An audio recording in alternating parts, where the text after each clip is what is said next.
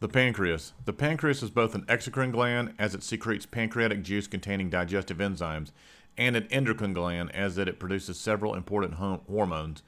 It is located just below and behind the stomach. The endocrine cells of the pancreas are grouped together in areas called islets of Langerhans. The islets produce the amino-based hormone insulin, glucagon, somatostatin. Insulin and glucagon are both involved in controlling blood glucose levels.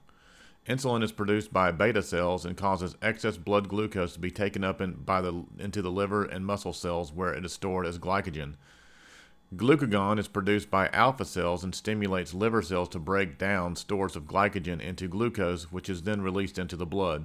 An alpha cell is another type of endocrine cell that is found within the islets of Langerhans. Hormones produced in the pancreas.